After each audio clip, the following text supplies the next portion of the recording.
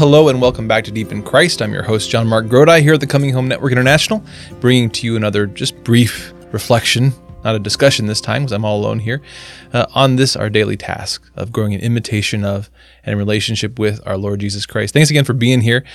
Again, this is a production of the Coming Home Network International, and when I'm reflecting, when I'm sharing here, I'm mostly thinking of our community here at the Coming Home Network. We are a community of people who have come to embrace the Catholic Church. I'm a child of converts. I'm a pastor's kid who's grown up hearing the stories of men and women whose love for Jesus Christ, their walk with Him, led them home to the Catholic Church.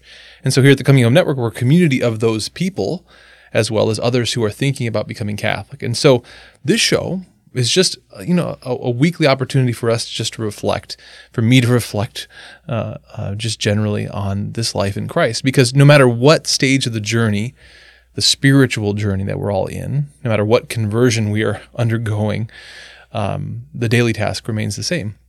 We are to remain close to Jesus Christ. Whether we're far from the church, whether we're far from Christ, whether we're far from the scriptures, today, we turn in our hearts. And so today's topic, we just started Lent in the Catholic Church, this time of penance.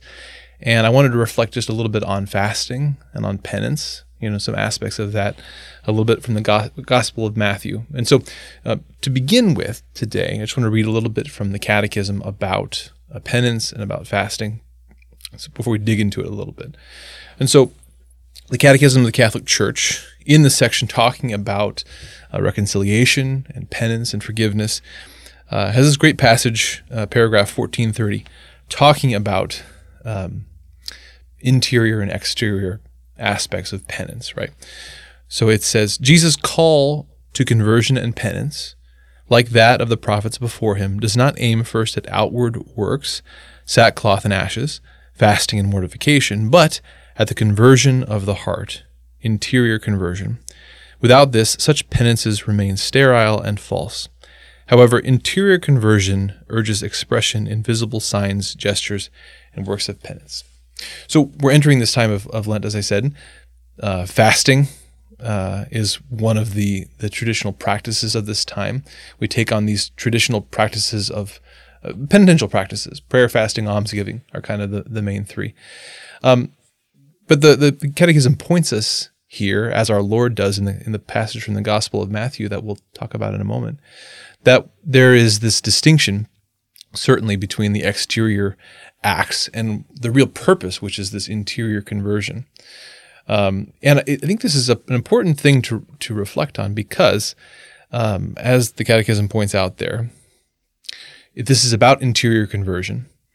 But we're mysterious whole human beings. We're body and soul. And so we do things to engage this process, to receive, to make ourselves open to the grace that God wants to give us, the healing He wants to give us. We have to do things, but we don't want those things to merely be external. We want them to correspond, to come out of an interior conversion. And fasting, as one of these penitential practices, is this great tool for it, but we have to understand it properly. We have to understand, what do we mean by fasting? First off, obviously, when we're talking about fasting, I think we're all basically familiar with the concept. It's the giving up of something good as a sacrifice, as a spiritual discipline, as a practice. It's a giving up of something good as sacrifice to God, as a way to practice this penitential aspect of Lent, this turning away from our sins, this detaching from the things that attach us to the world, as a way to grow closer to Christ. And so, obviously during Lent, you hear people talking about, I gave up chocolate, or I gave up sweet drinks or something like that. We don't give up sins for Lent. We should always be giving up sins. That's part of the task of our lives, is to turn away from our sin. But in fasting, we turn to smaller, lowercase sins, so to speak, our attachments to the good things of this world, things that God made, things that are good, things that we do need, but we have an inordinate attachment to them. And so we give up good things. We make a sacrifice of chocolate or sweet drinks, or maybe it's social media or television, some thing that has some good aspects of it, certainly, but which we have perhaps an inordinate attachment to. And so we want to give up that thing precisely to attach ourselves more completely to Christ. And so I want to read a little bit of the Gospel of Matthew because we have this passage, Christ talking about fasting.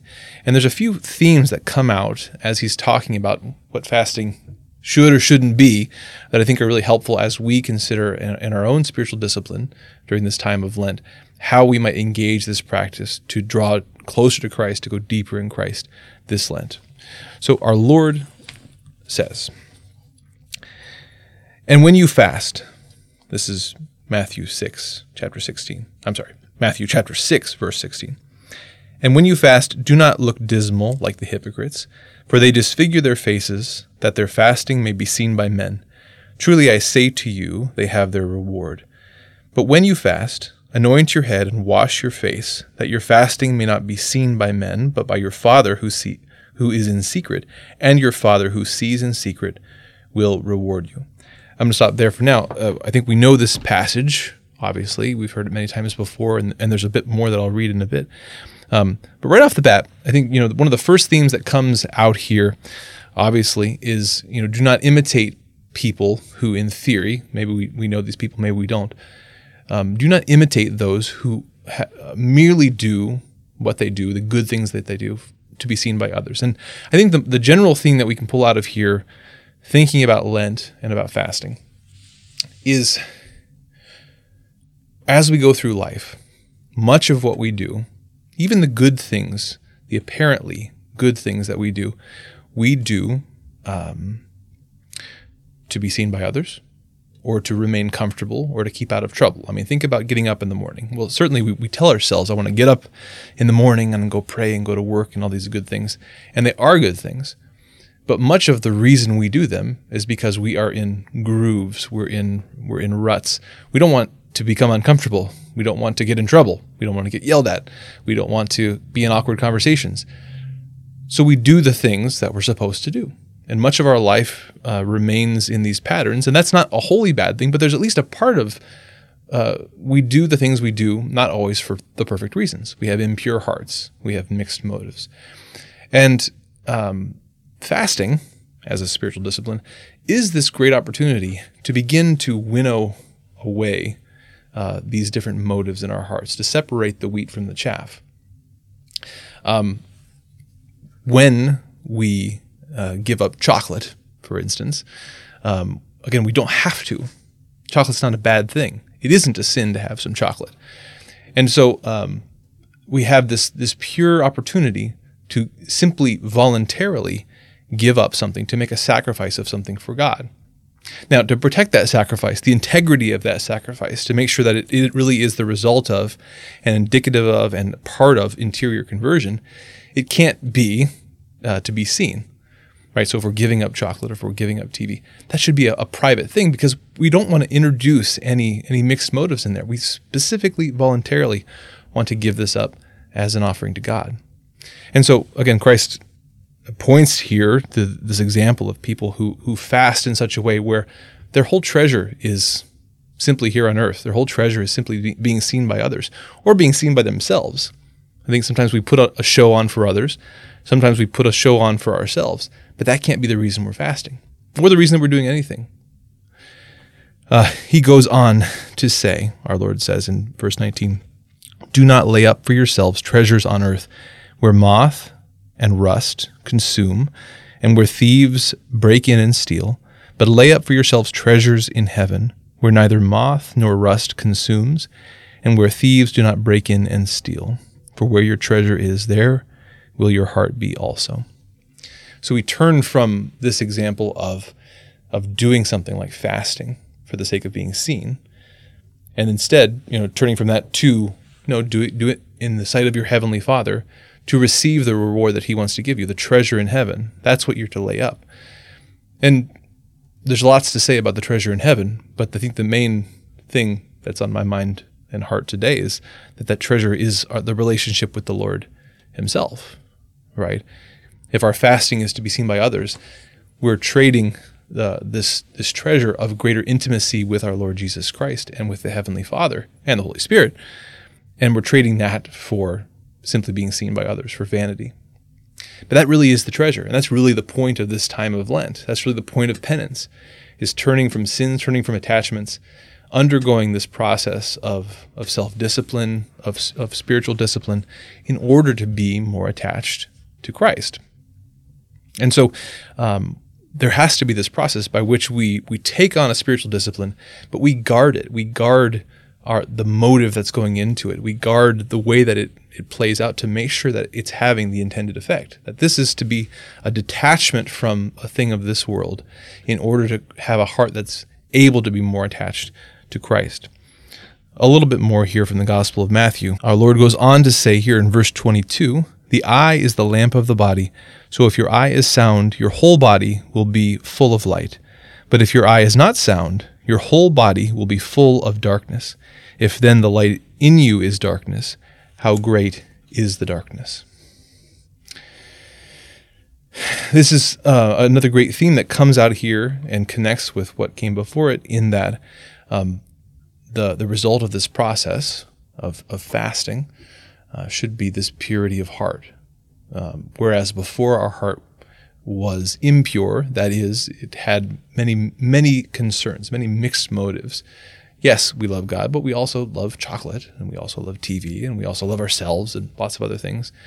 By pulling back from those things, by undergoing this voluntary sacrifice of those good things, we're able to have a more pure heart.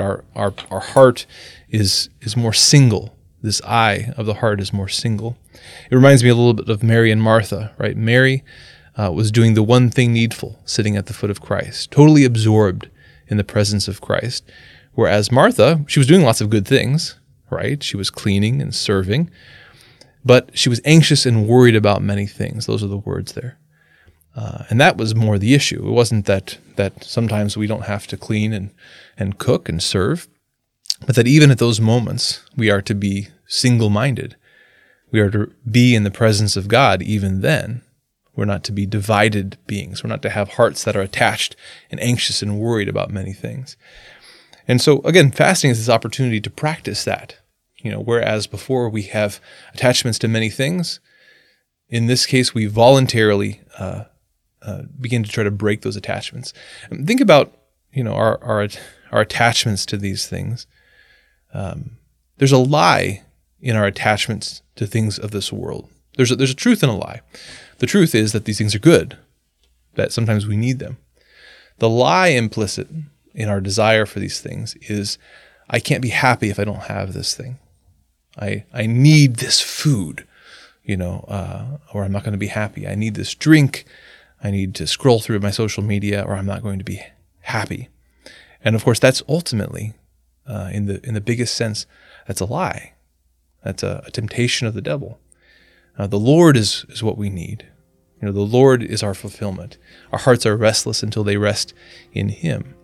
And so, again, fasting is this opportunity to challenge that lie, to take this thing that we have a desire for, we feel a craving for, and to say, well, what would happen if I didn't go through with it? Let's test out the theory. Let's see if I really will be unfulfilled simply by not eating some chocolate.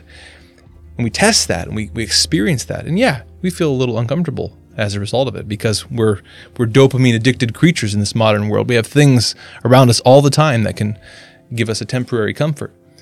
But if we persevere in that fast, in giving up this good thing, making a sacrifice of this good thing, what's on the other side is this opportunity with a clearer mind, with a purer heart, to reattach ourselves more to Jesus Christ. And again, that's this treasure in heaven that we store up. Even now, this side of heaven, we can come into relationship with Jesus Christ. That's what we're doing here. That's what the church is about. Is that Christ gives us this sacrament of the church and the sacraments within the church as opportunities to draw close to Him, and that's this great treasure.